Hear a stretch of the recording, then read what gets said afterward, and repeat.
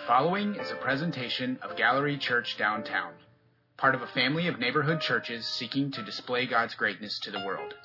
For more information, please visit gcbdowntown.com. All right, we'll be reading out of John 15, verse 12 through 15. Give us a second to turn to the page. Verse 12. My command is this: love each other as I have loved you. Greater love has no one than this, to lay down one's life for one's friends. You are my friends if you do what I command. I no longer call you servants, because a servant does not know his master's business. Instead, I have called you friends, for everything that I have learned from my Father I have made known to you. May God bless the reading of his word.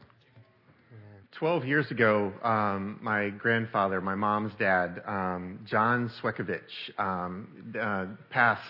And my son recently said when he realized the coolness of the Swekowicz name, he's like, Dad, how come I got stuck with Prince? Swekowicz is such a better hockey name. I'm like, yes, that would probably draw better attention for you. But it was around the time of my grandfather's funeral, my brother and I met up, and we drove from Virginia to Pennsylvania, just outside of Pittsburgh, to where the memorial service was going to be taking place. And we left really early in the morning. And most of you know that are in here have some kind of connection to medicine. Either you're being treated for an illness, or you're one of the many that are studying to help treat us for illnesses.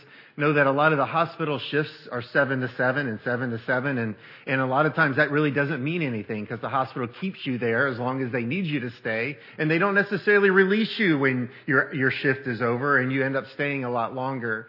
Well, my brother and I were near the border of West Virginia, and Maryland, where it all comes together on Interstate 81. And we were following a vehicle in front of us, and we could tell that the vehicle started to swerve, and I was like, oh my goodness, somebody's in trouble in front of us.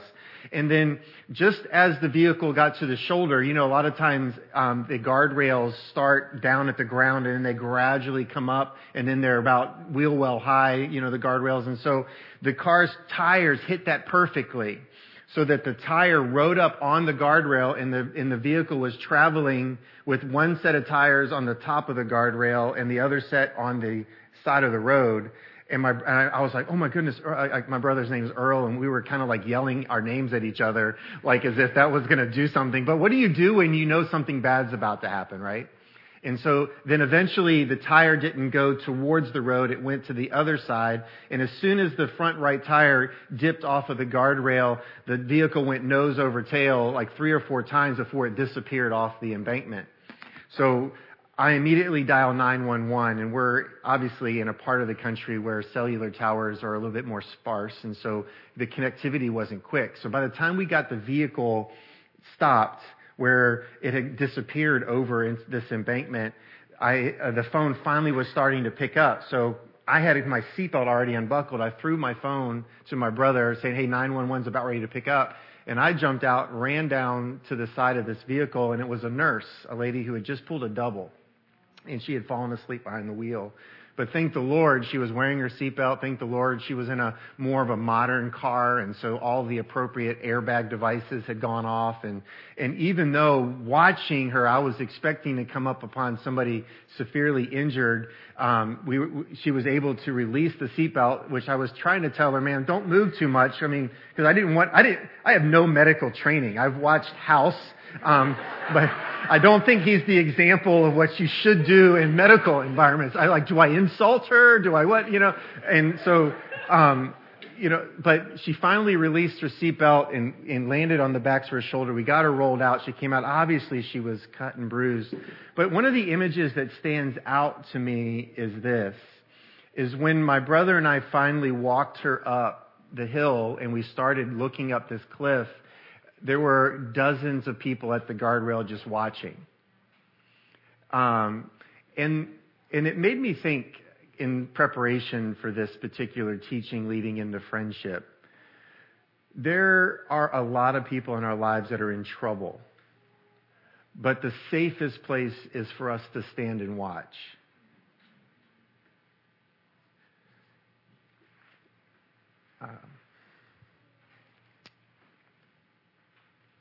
I'm sorry. several of your stories are just rushing. But what I'm finding is that the scriptures are very clear that we're to love everyone, right? I mean, you would literally have to, I was going to say be a jerk, but that's probably something I shouldn't say, to say that the Bible doesn't tell you to love everybody. Because there have been people throughout all different generations that have found ways of trying to say, I'm better than somebody, or I have more value than you. And people have tried to use the scriptures to do that throughout time. But when the Holy Spirit really gets involved in our teaching and we really get into the scriptures, we really do find, like the verses that Laura read to us, that even out of the mouth of Jesus is that there's this call to deep intimacy, and that deep intimacy and that deep love is for us to be able to extend towards others. And so today is going to be like an introduction to this conversation of friendship. Next week is going to be a really difficult talk. And then we're going to get to Easter, because if the tomb is empty and Jesus is alive, it means that everything he's taught us is actually possible. All right. I want you guys to hear me when I say all that in one breath, right? Is that if we get through the hard discussion of how clear the scriptures are about love and friendship, and we understand how difficult it really is to live in love and friendship, then we will get encouraged on Easter Sunday morning, because if the tomb is empty and Jesus is alive, that same power that resurrected Christ from the dead is available to you and I to be faithful in friendship, no matter how difficult the circumstances are in the lives of the people around us. And I'm saying this to us as a church because I want to be included in on this. Is some people are incredibly difficult to be friends to. Even as a pastor, there are times when emails come into my inbox and I try to fight the urge to give a power eye roll, right? Because I'm human. So some of you are a little bit more difficult on me on emails than others of you. Some of you, it's difficult to hold off and have a conversation because you never know the weight of that conversation. And sometimes you can anticipate it being heavy. And some of you in our growth community life, you know the nights that some people come and the other nights that they're not present, and the difference that the group is. And that's just being authentic, and that's just being real, is that some of us are literally in moments where we've tumbled off a cliff and we're desperate for at least a few friends to run down the hill. But yet, the desire isn't for us to be up there spectating with our phones on, trying to record it to see if we can get 1,000 likes on our Facebook page, right? The desire is to get in. So we're all called to love everyone always. That's the scriptural mandate. We're going to talk more about this today. We all are facing things in our life that we're praying for. All of you are at some level of life development where you're asking God to give you favor in certain areas. A lot of it has to deal with relationships. A lot of it has to do with your work, which really, what is work unless you work at home by yourself? It is a work environment of relationships. It's a place where you're always bumping up against people. Most of our life and the things that we're praying for involve people. And the places that we go will most likely involve people. Although I'm doing a wedding for a young lady coming up really soon, whose husband applies for a job in Antarctica every year. And I'm like, see ya, not really interested. But there are places on the planet where you can go where there's nobody present, but the majority of us are going to be around people. Are we, and this is kind of a underlying thought in all of this, is if we're really focused on Jesus, how much time are you and I praying? How much time are we spending actually reading the scriptures that we've been walking through? One of the things that is nice about Facebook is that it reminds you of things that you did last year at this time, or 2 years ago at this time, or 5 years ago. Sometimes that's really good, and sometimes you're like, wow, I've put on some weight. You know, it's like, you're just like, wow, these things come. But, you know, it's like this Sunday is 1 year from when we had started our Acts series last year. And we spent a year going through Acts, but I just want to say to us as a church, Are we still reading in the book of Acts? Are we still reading the scriptures that we've been taught? Or do we turn to them saying, oh, I've already been taught that? Are we meditating on it so that it really gets down deep into who we are so that we can be highly effective in its pouring out of us? A lot of times you really don't know what's in somebody until you bump up against something with them, right? Like some sort of challenge or some sort of experience of joy or some sort of moment where life seems to be advancing. You really get a chance to see what's really inside of people. Are we listening every day for the voice of our Father in heaven, or are we only listening on Sundays? Have we developed the rhythm in our life to say, Father, are you speaking to me? Are you saying something to me right now? Because if that voice from the Father is in relationship with us, I promise you we are going to be in better relationship with each other. Because there's nothing more important to our Father in heaven than the other people around us. Because we are the people that are responsible for being good stewards of what He said was good. And He's empowering us to do that, and He's wanting us to listen to Him so that we know what we're supposed to do. And here's a little bit deeper question as we kind of lead into this, but are we willing to set aside all of our fears for the sake of other people? I can't believe this, but I actually took my son to a college for a weekend experience at a university this week, which I'm like, oh my goodness, I cannot believe that my son's going to be going to college sooner rather than later. But we're driving along this highway, and I say to my son, son, look! And there was a man standing on top of a cell tower. I'm not saying he was on top of the cell tower doing this. Like, this is the cell tower. And this is him on top of the cell tower. There's no other bars or poles or anything sticking up. He was the top of the cell tower. And my son and I were like, I would never do that. Like, I could never do a job that requires me to get more than 14 feet off the ground. And the reason why I know that is because in high school I had a job where I was on a 15-foot tall ladder where it was an A-frame and I had to stand on the top of it, and I felt more comfortable on the 14th step, not the 15th step. So I know I can get to 14, but when I was on 15, I felt like my legs were noodles, right? What would we be willing to sacrifice for others? And are we aware? I want you guys to know this. I think we get so overwhelmed with what we're experiencing, we fail to we fail to remember or to acknowledge that other people are experiencing the same thing. Do you know that everybody in our life around us is thirsty for relationships? We just aren't thirsty for it. Everybody around us, everybody in our life, no matter how confident they seem or how introverted or extroverted, I'm totally content to be by myself. Everybody is desiring and thirsting for what Laura read to us in John chapter 15.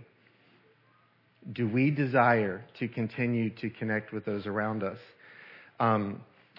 Wesley Hill wrote a really good book called Spiritual Friendship, and I want to really encourage all of you to get a copy, whether you do it digitally or paperback, whatever. But I think the book needs to be read by as many of us as possible, especially in light of everything that we're facing. And we can't get into all of it today, but he hinted at a Boston Globe article by a lady named Carrie English.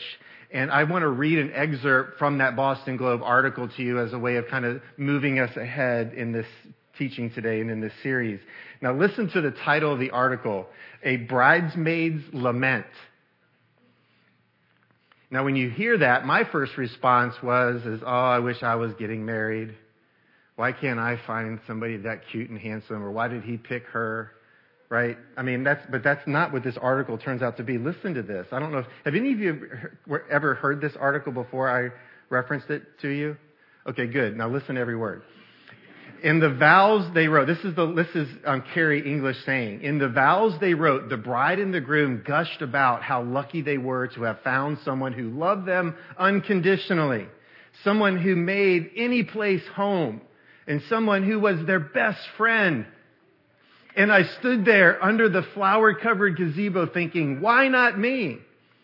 And later on in the article, she says, actually, I was thinking, she loves me unconditionally. The house we shared always felt like home, and I thought we were best friends.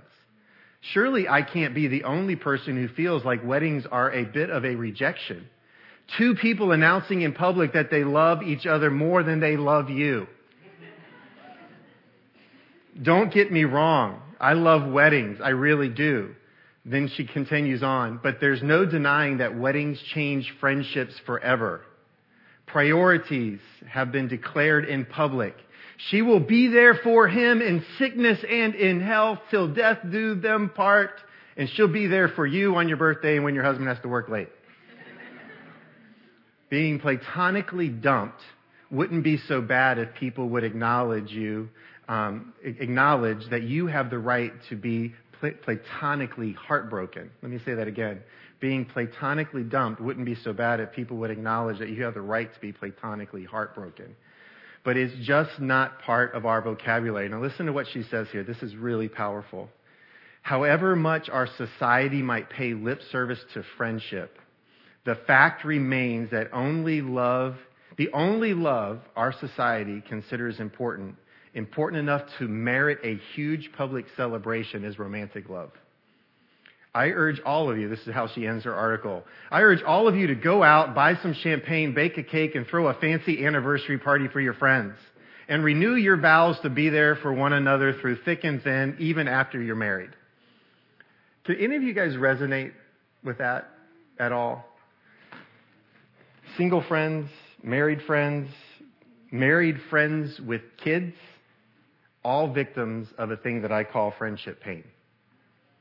Everybody, whether you're single, whether you're married with kids, because look, most churches, and I'm praying that we don't fall into this category, and if you've ever felt this way, I just want to say, I'm sorry, would you please forgive us, because I don't believe the scriptures teach this, but I do believe that a lot of churches treat single people like they need to be cured.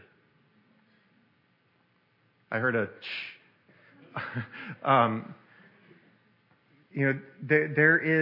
there is power in being single. There is contentment and holiness and God-centeredness and blessings that flow from heaven to singleness. But many times people that are single stop going to church because they're tired of hearing messages about, well, one of these days you'll be blessed. And one of these days you'll actually get married and you'll know what real relationships are all about. Any of you ever felt that way at church? Can I just say to you guys, I'm sorry that you've ever felt that way at church, because that's not what I think Jesus would have ever said to your face. But I also feel badly for our married friends with kids, because your single friends don't know what to do with you, because they now have heard you once or twice say, man, I really would like to come to trivia night with you like we used to, but I got to put my kids to bed. And so after you ask them once or twice, what do you stop doing? You stop asking. And your married friends start to feel a sense of loneliness. Like, I made a covenant with you, and now I have a child, but now I've lost all my friends. Because in the church world, we don't know how to reconcile singleness, young married, older married, newly married, remarried, and now married with kids, married with older kids, empty nesters, all this. I mean, we're just like, okay. Many churches want to be diverse. Like, we want to be diverse. We want to have people from every nation in our church, as long as they're in the same situation. Right? Let's all be single, or let them all be married, or let them all be rich, or let them all be poor, but let's not mix it all together. And I think because of that, most of us choose the posture of standing on the edge of the cliff and just watching people in distress. Because if I go over the rail and I go down the hill and I get involved, it's going to cost me something. It's going to hurt. It's not going to be like some episode of a show where the person that jumps into the ditch is celebrated and is the first name in the credits as the lead actor. Many times you're the forgotten footnote in those situations. But all of us experience some level of friendship pain. And as I was reading and preparing for this, I cannot tell you how many articles people are currently writing and books that are currently being published on the topic of loneliness. I am blown away by how many people have something to say about loneliness And a lot of people that are writing in the first person, talking to people about their loneliness. They're not writing the books from a posture of how do you fix your loneliness. They're just being honest about how they've been trying. And if it comes from an author that has a focus on Jesus, they're talking to the audience in a way that's saying, I want you to know I am trying to get my worth and my value from Jesus Christ. Like there's this tone of I'm wrestling to figure it out. I'm doing these disciplines of reading, prayers, and journaling and spending time in nature. And I'm doing all these things. I'm serving the poor. They talk about all the things and the activities that they're doing. But at the end of the day, what they're screaming out in the books is I want spiritual friendship. I want people to know me. One of the things that I've been asked to do these last 6 years is to learn to care for widows. My wife's mom is now a widow. My mom has been a widow now for 6 years. And I tell you what, man, I'm learning about loneliness on a whole nother level. And it's another topic in Scripture that you really have to turn a blind ear to, or a deaf ear to and a blind eye to, because Jesus is very adamant that we are to care for orphans and widows in their distress. There's no, like, hey, why don't you think about forming a committee? He just says you have to take care of them. And so I now have 2 in my life that I'm responsible to have some sort of stewardship and love towards. And I am telling you, loneliness comes like tidal waves. Loneliness comes in all different forms. And the only way you can rescue somebody that is in the shoreline of the emotions and the rip currents of loneliness is to get in the water. And many times, if you've ever been a lifeguard, they teach you, sometimes you have to push the person away, or sometimes you have to hold them under a little bit yourself in order to get control of them so you can get them to shore. And where in the Bible does it teach us how long to hold somebody under spiritually to gain control of them so that we can get them back to shore? Because it would be so nice if there was like some sort of 3 count, like, all right, if I step in to a situation with my brother and he's in trouble, if I just hold him for 3 seconds, it's a hard reset. All the things would go back to normal right away. Like we want that power off button and then reboot the person. But that's not how relationships work. John chapter 15, Jesus is starting to share with the people around them that there is a way that we love one another. Because people want to know that they're being thought about. People want to know that if their car doesn't start, somebody cares. People want to know that when their plane landed, they got there safely. People want to know that when they cut fresh flowers and put them in their house, that somebody will see them before they die. Like there are people that are craving preparation for relationships, and the church should be a place where people can come together and be a part of that. I love this quote from Wesley Hill in his book. He says this, though challenged, though injured, though tossed into the flames, though nailed to a cross, a friend always loves. Now, I am going to share this because what I'm finding is that those are powerful sentences that we rally around, but very few of us have the stamina to make that true. And one of the reasons why a lot of people church hop and they spend a little bit of time at this church and then they go and they try another church is that this becomes a reality, and it's a lot easier to live in the superficial. It's a lot easier to just kind of know people. But I don't want to have to know people. Because once I have to know people, then I know what they need, and then I have a stewardship responsibility towards those people. And I believe it's something that God wants us to pursue. We can forge deep friendships because Jesus has shown us the way. We're going to be starting a series in the Gospel of John this fall, because I want us to go back again and look at the life of Jesus and look at it more fully, because you and I can look at a flesh and blood example of what spiritual friendship looks like.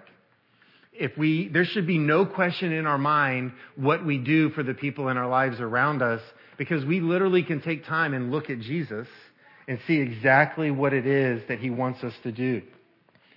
Christ had not only permitted love and friendship, but in this chapter, in John chapter 15, he uses a powerful form of endorsement.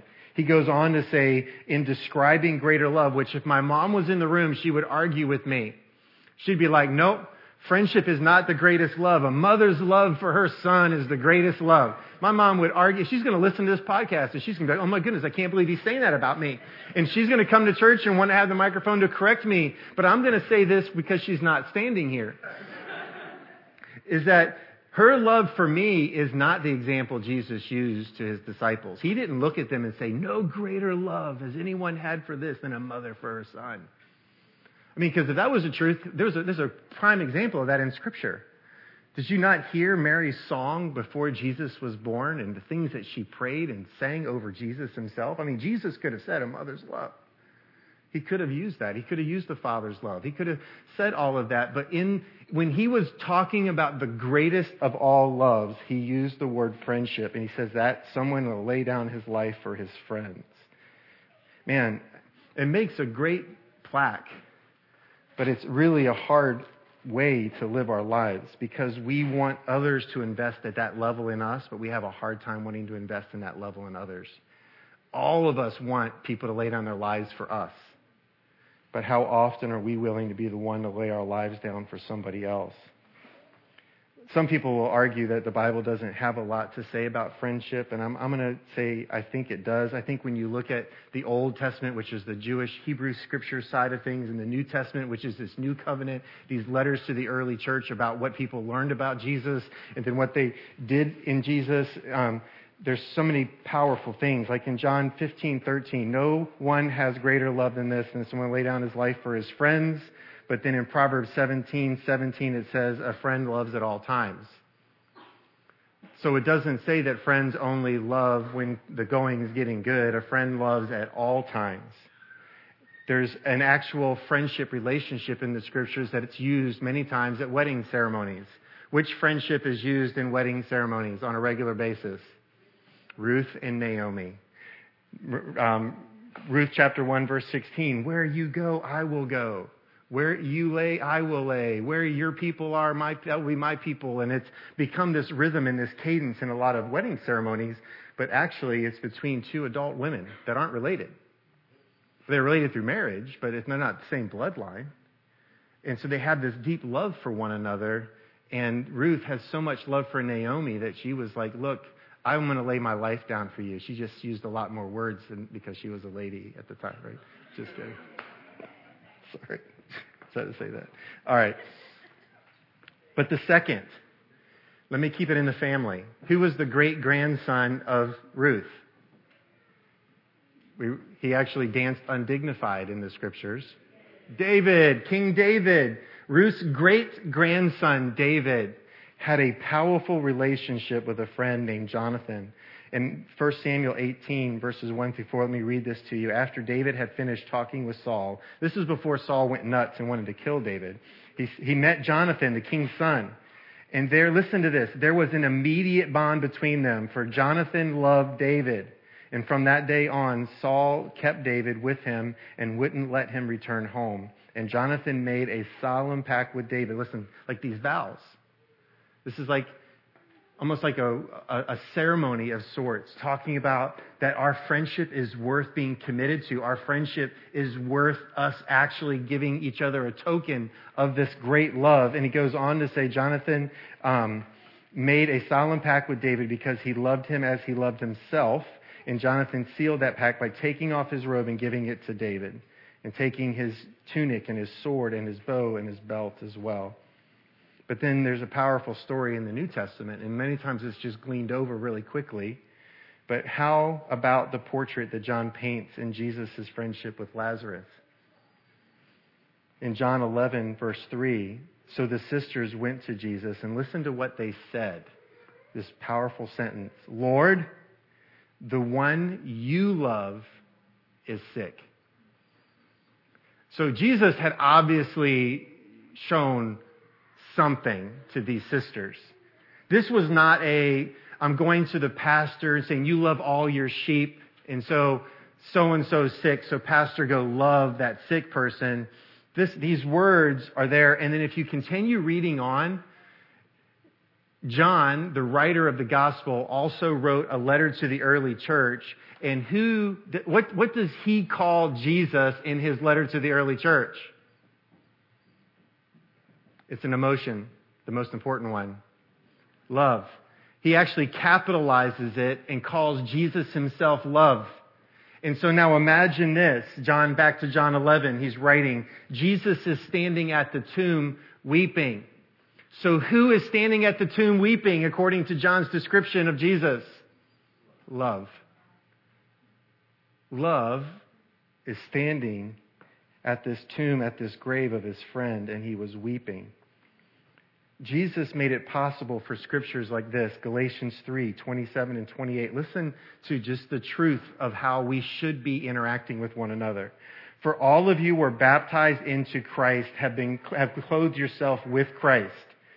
There is neither Jew nor Gentile, neither slave nor free, nor is there male or female, for you all are one in Jesus Christ. So let me just say this. Are there any reasons to be divided amongst us? Please be more confident in that. Is there any reason to be divided amongst us? Should there be a division based upon the shade of brown that our skin tone is? Should there be a division on which continent you grew up in? Should there be a division based upon those of you that are educated and those who have no education? No. Is there a reason for us to be hindered in our friendships between men and women? No. Because we are one in Jesus Christ. And let me say this, family. There's a real enemy in the world that is at work, and he doesn't want there to be no division. He does not want men and women to get along as one. He doesn't want us to have rich and poor people in relationships with each other. He doesn't want people of different skin tones to love one another, to weep over one another. And if there's anything in this world that the church should be standing up for, we should be standing up for the fact that we are one in Jesus Christ.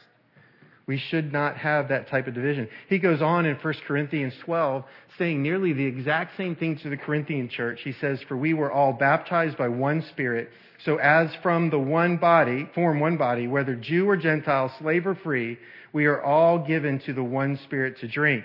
Even so, the body is not made up of one part, but many. So there are many parts to one body, and that is what we should be striving for.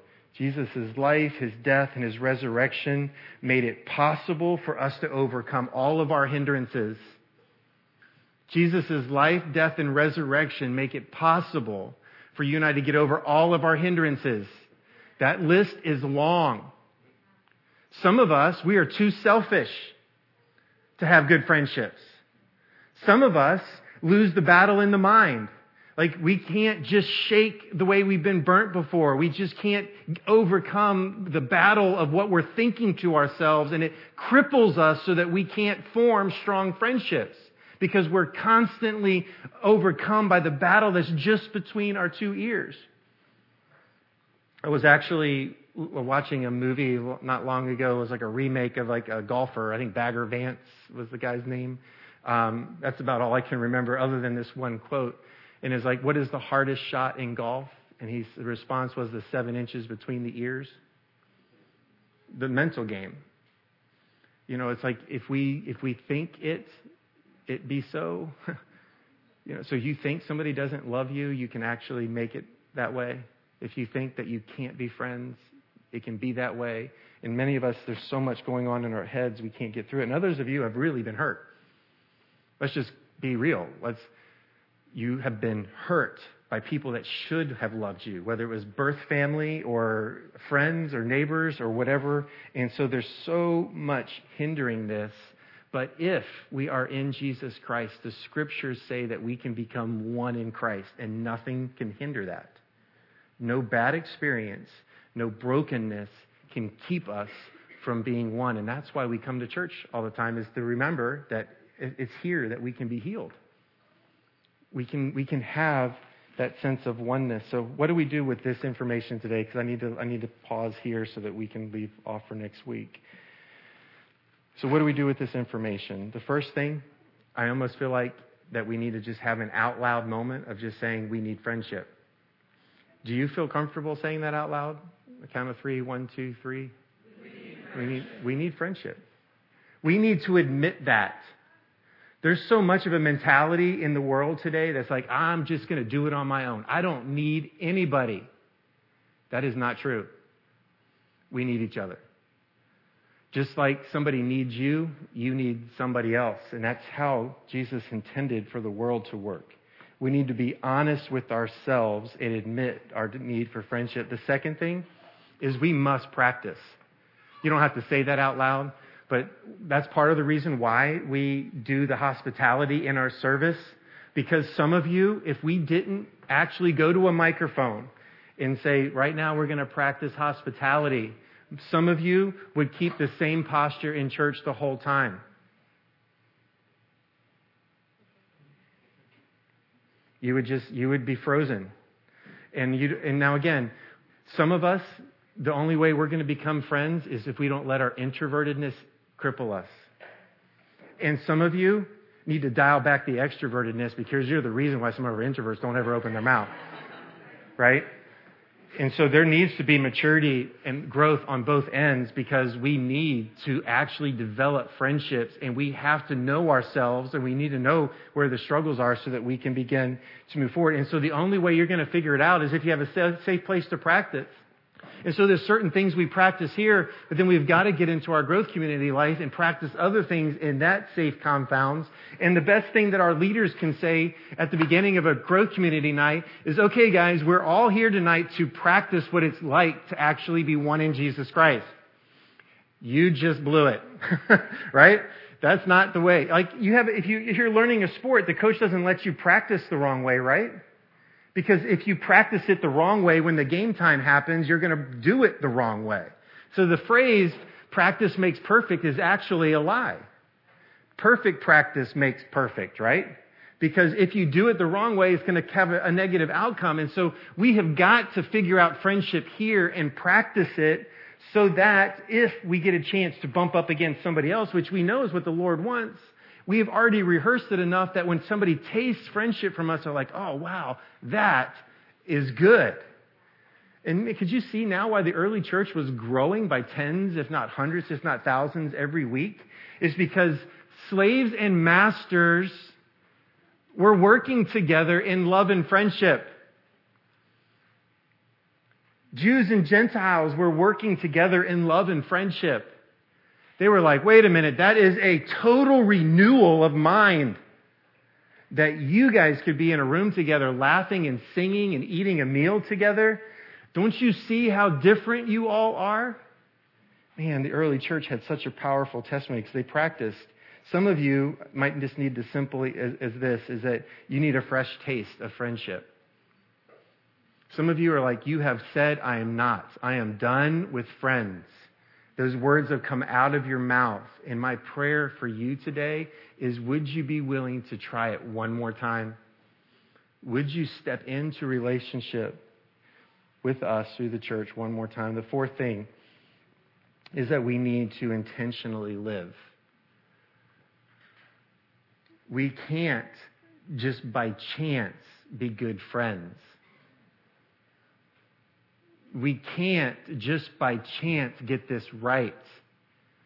We have to take our day organizers, whatever you're using, whether you use a digital one on your phone, your watch, your iPad, a computer, or you do it old school in a notebook, whatever it is, or those of you that don't keep your life organized at all, you got to figure out a way of doing it intentionally, saying, Father, here's my time. Here's the people in my life. Here are the places that I go. Here are the things that I'm doing. And I want to show the greatest love of all in the world displayed to other people, which is me laying my life down for them.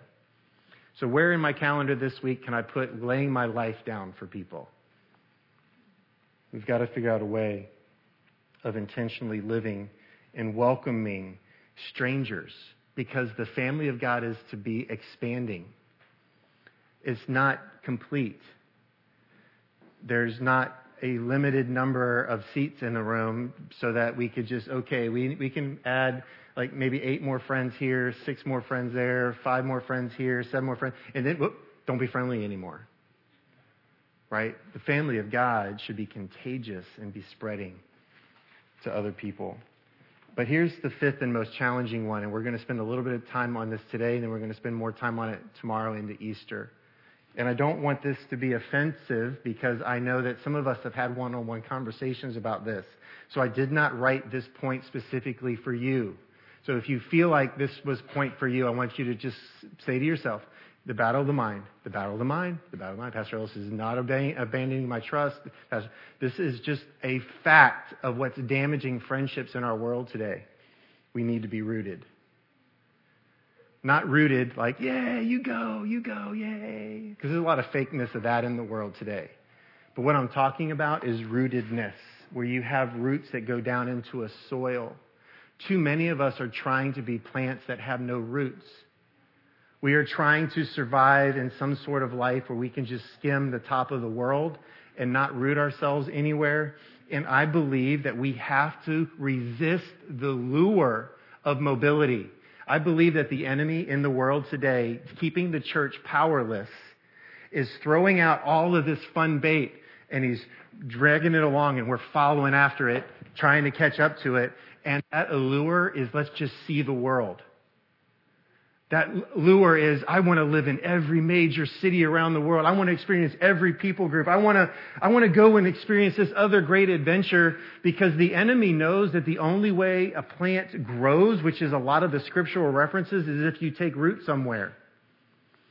And you allow those roots to go down deep into the soil, and you allow the waters to come. And if even the winds and the stresses of life in that environment need to take place in order to force those roots to go down deeper even into the soil. Some of you have studied plant life and horticultural stuff, and you could probably give a better lesson on it than I could. But you know that plants need the stresses of the environment around it in order to grow to its vibrancy. That's one of the reasons why the Friends of Patterson Park and the community around the park are constantly pushing for you to plant what kind of flowers?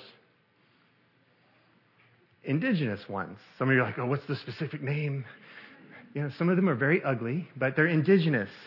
We actually, side note, we were doing a park cleanup there a few years ago when we started pulling out the weeds, and somebody ran up to us and said, stop, that's a Maryland, I'm like, it's ugly, it looks like a weed.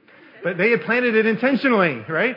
Because it does thrive in Maryland culture and climate and soil and all of that. And so we need to literally consider the cost of what it looks like to say, I need to be rooted. And I'm going to share a little bit more on this, but I want you to understand the necessity of us considering what this looks like in our life. Because Galatians 5 is a very popular passage of Scripture, and you can read it more later. But he says this, you, my brothers and sisters, were called to be free. And you're like, wait a minute, that doesn't seem like the lead-in to what you just talked about with the enemy, with a lure and us chasing after stuff. But listen to what he goes on to say. But do not use your freedom to indulge the flesh. Rather, serve one another humbly in love. I would love for us to just meditate on that this week as we get ready for next Sunday. Because rather than just celebrate our freedoms to indulge ourselves, we need to figure out the reason we were given our freedom was so that we could serve each other humbly in love. For the entire law is fulfilled in keeping this one command. Love your neighbor as yourself. So if you don't have any neighbors, then you don't have to love anybody, right? So let's just stay mobile. Let's root ourselves. If you bite and devour each other, I love how he put this. Like, only Paul could be so blunt. If you bite and devour each other, watch out. You will be destroyed by each other. And that's why many of us don't have friendships. We've been bitten and devoured by people with their words. Not necessarily with their physical threats, but their words have been destructive. So I say, walk by the Spirit, and you will not gratify the desires of the flesh. Because the desires of the flesh is to attack each other. The desires of the flesh is for me to be self-indulgent. The desires of the flesh is for me to see what value you have and what can I draw out of it rather than me laying my life down for you. It's a total reprogramming of our mind because we are wired to be all about us. The idolatry of self. And Paul is saying to them, you need to let the Spirit guide you so that you don't gratify those desires. But the fruits of the Spirit are this: love, joy, peace, forbearance, which is like patience and perseverance and long-suffering all rolled into one, kindness, goodness, faithfulness. Those who belong to Christ Jesus have crucified the flesh with its passions and desires. Since we live by the Spirit, let us keep step in the Spirit, and let us not become conceited, provoking, and envying one another. So the enemy is going to challenge us to provoke and envy and to covet and do all those things because he doesn't want us to be one. I'm going to pick up for James next week, but James 1 verse 4 says, let perseverance finish its work so that you may be mature and complete, not lacking anything. Can I summarize that? Rootedness. Every time we bump up against a challenge, we leave. Anytime relationships get hard, we leave. Now let me just pause. This is an asterisk in the verbal form. I am not saying every situation that is true. Some people are in violent and abusive situations that require a separation. That is not the topic of conversation today. This is normal friendship discussion here, not the extremes in relationships. The abuses of power are not what I'm talking about here. But what I'm talking about here is that we must persevere in our relationships if we are ever going to be fully mature in them. Let's not be a stunted, immature church. I would love for us to mature in this. And I believe it's a great way for us to get ready to end because we're reflecting on the Lord's table as it is. And when we come to the Lord's table, this is where we live out Jesus' command that there's no greater love than this, than a man lay down his life for his friends.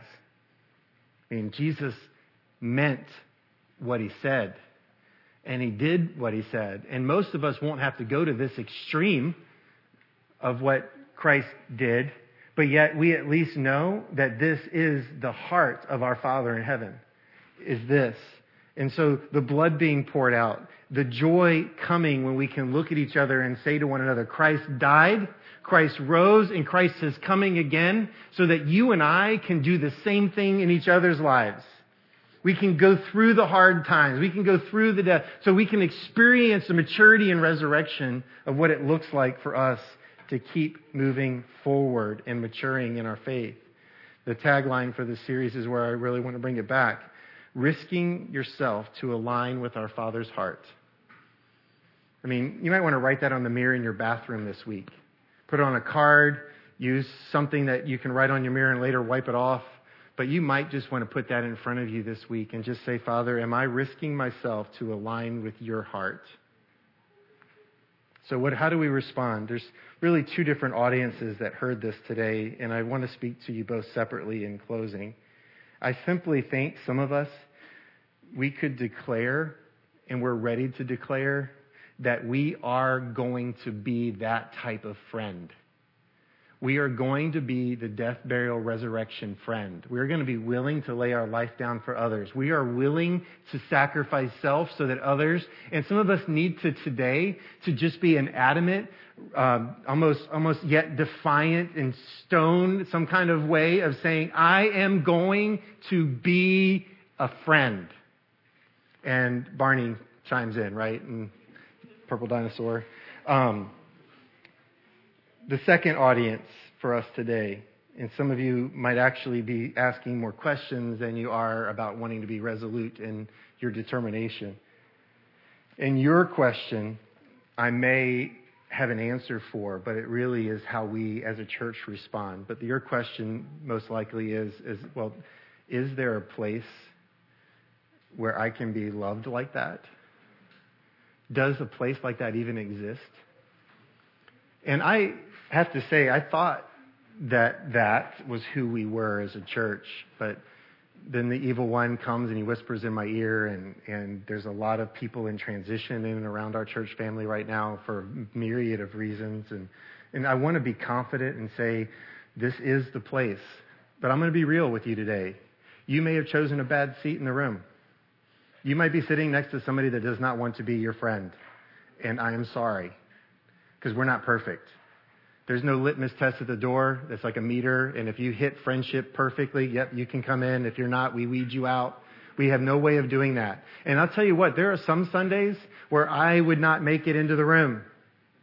I'm just going to be real with you. Like, I'm not the perfect example of spiritual friendship. But I will say to those of you that are asking, does it do your heart any good to at least know we're asking the question? We want to mature as spiritual friends. We want to figure out what it's like to say no to self and say yes to others. We really are trying to figure that out. And so for those of you that are desiring, would you at least taste with us for a little bit longer? Which today's a great opportunity. Brunch is immediately after the service today. So there's really no excuse for you to put into practice what it's like for spiritual friendship. And some of you might actually need to say to some of your close friends, let's divide and conquer today because we're good. Let's go find somebody that's not so good and show them that they can find friendship here. Let's pray together. Father, for the two audiences, I just pray in Jesus' name, would we find it to be true? Father, would you help as many of us as possible today to be determined, or resolute, to be friends as Jesus defines it. And Father, for those that are desiring to find a place, Lord, could we please be that place? Would you help us to be intentional so that we create space where people can find true friendship? And Father, for those that are battling in their minds, Father, I ask in Jesus' name that Romans 12:1-2 would be true, that there'd be a renewal of the mind. Lord, we need to get rid of lies, and we need to be able to meditate and dwell and let deeply get into us what is true and right and noble and just. And we want to think about those things, Father. And so, Lord, today, as we come to the Lord's table, would this bring us great joy because we have a living example of friendship. We have a living example of what the ultimate love looks like as we come to this table. A body broken for us, Jesus. A blood poured out for our forgiveness of sins, Jesus. And an empty tomb and a resurrected Jesus as Lord, giving us his same Spirit. Praise the Lord. Father, continue to help us to focus on those things today. And we pray this in Christ's name. Amen.